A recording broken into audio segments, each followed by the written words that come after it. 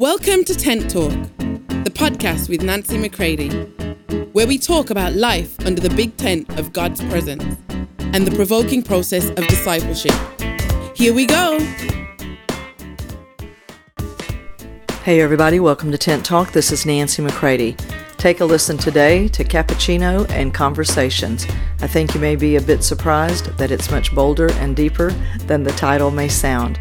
But it's time for bold brethren who are contending for the faith in their oneness with the Father and in their ability to move with each other in such a way where there will be no defeat within our ranks. Take a listen today. I pray it encourages you to continue to go deeper with Him and potentially to connect more with me. Hey everybody, I'm so glad that we're together today. So there is a breed of fellowship that God has been speaking to me about. You know, a few months ago I was in Poland and preaching at one of the great churches that I get to be a part of there. And my heart was just longing, for the real church, the real fellowship, the real of us talking together, hearing His Word, but having grown weary of what can sometimes come across as performances. We've got to put on a service, just all of that. And not being negative about it, not being critical, it was not as much about being against something as what my heart was longing for inside. And it was just growing with a hunger. And so when I got up to speak that night, I said, I just really, really want to express my heart is that I just so wish we could just have cappuccino and conversations. And everybody laughed. And I said, just having family meetings. Well, little did I know that was going to become kind of a rally cry for me. And now, almost without fail, every time I get up to speak or to share, this is what I say. I'm so glad that we're here together for this family meeting. It was so funny because one of the guys in that church, when I said it, unbeknownst to me, he walked outside. He went to the coffee cafe right there by the church where they were having church, and he got me a cappuccino in full cup and saucer, everything. And while I continued to teach, he then came up and handed it to me. I mean, it was priceless. And so this cappuccino and conversations, this longing for the organic conversations that are necessary for there to be real relationship.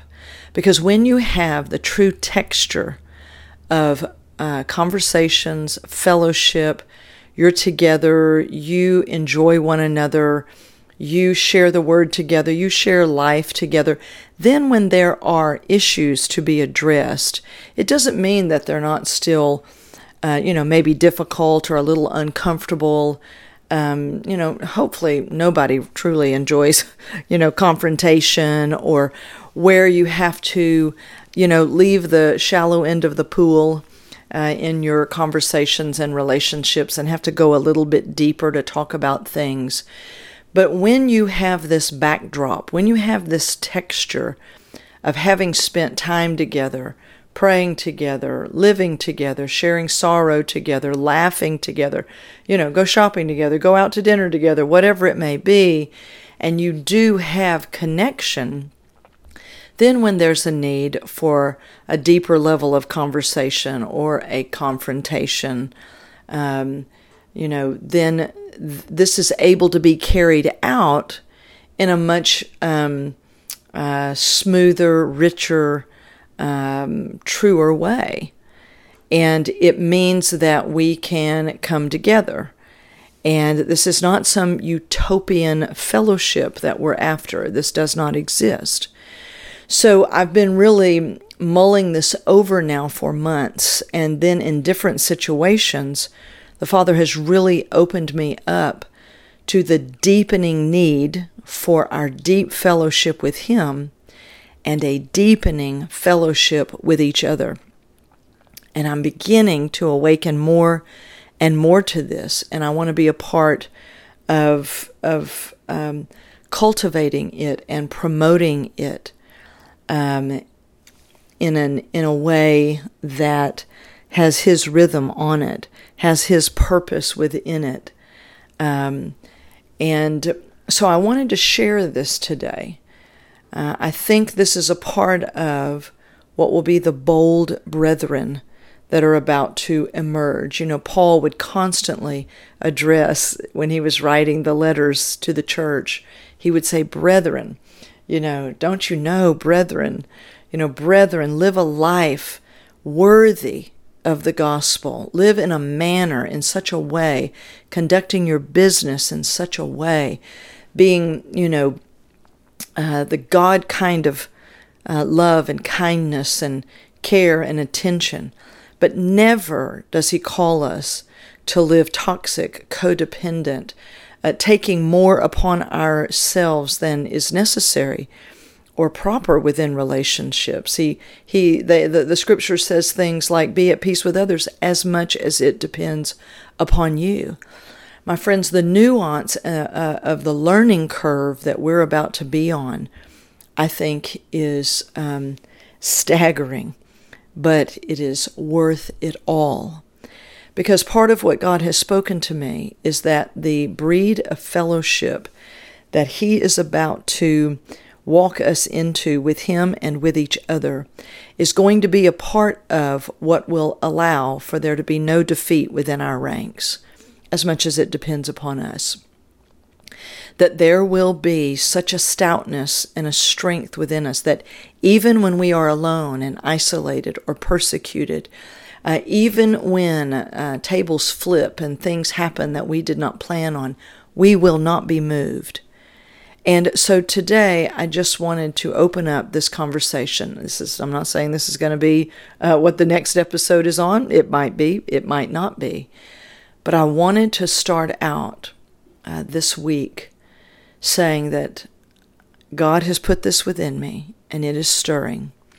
And this breed of fellowship, this bold breed of the brethren, is beginning to stir in me very, very strongly in such a way that is not just to be a teaching, it is real-time engagement with Him. This is what He is about to do. And I want to be one who wholeheartedly allows Him to prepare me for it.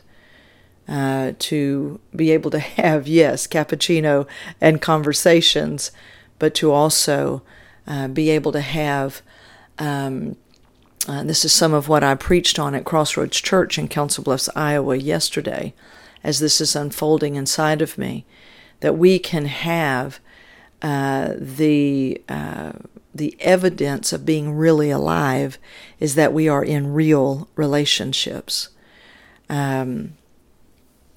And I was somewhat amazed at when the Word speaks in Philippians 1:27 and 28, and in Jude 3 and 4.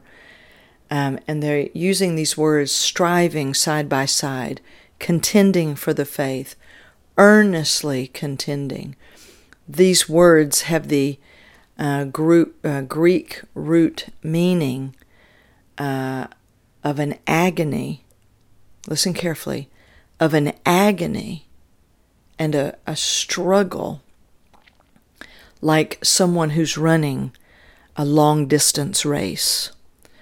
My friends, we get to decide if we're going to keep trying to live in the excruciating pain of our past relationships, traumas and difficulties, and those things continue to dictate who we will relate with and how we will relate, or we can begin to pass over into the exquisite pain of real, true relationships.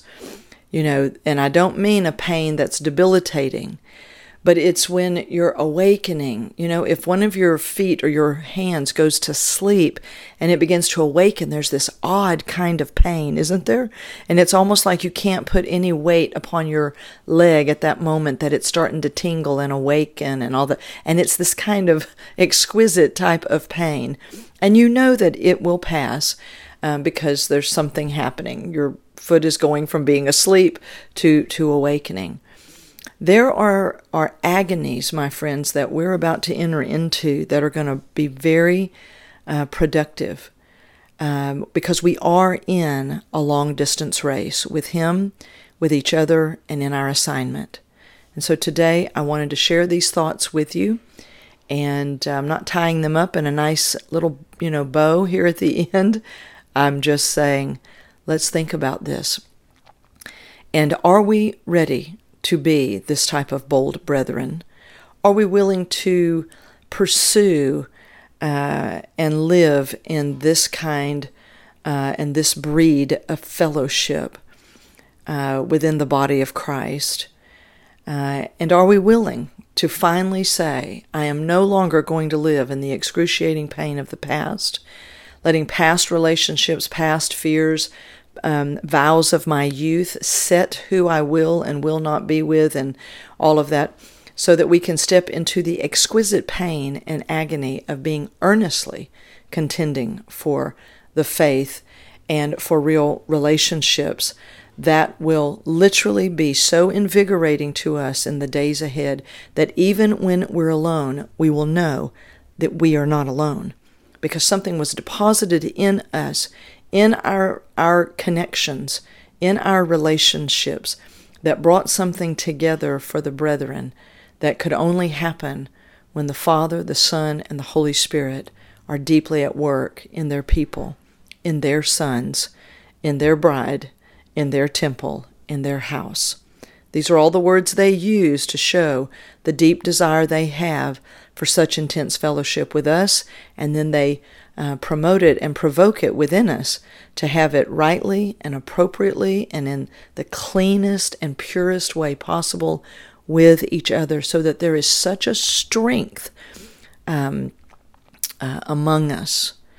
Because when the fellowship of the cross begins to happen, you see, then there's no pretense or pretending or comparison and contrast and narcissism and, self on steroids.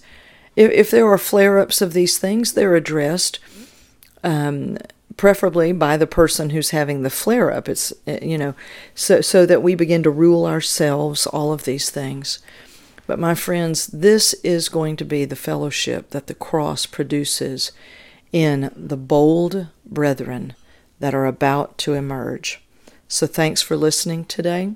I hope it encourages you to see that God is moving us forward into His way of life under the big tent of His presence. So I pray that this is a part of the slow fire of real, true, provoking discipleship in your life. I love you all. I'll talk to you soon. For more information on Nancy, please visit nancymccready.com or follow her on social media at NB McCready.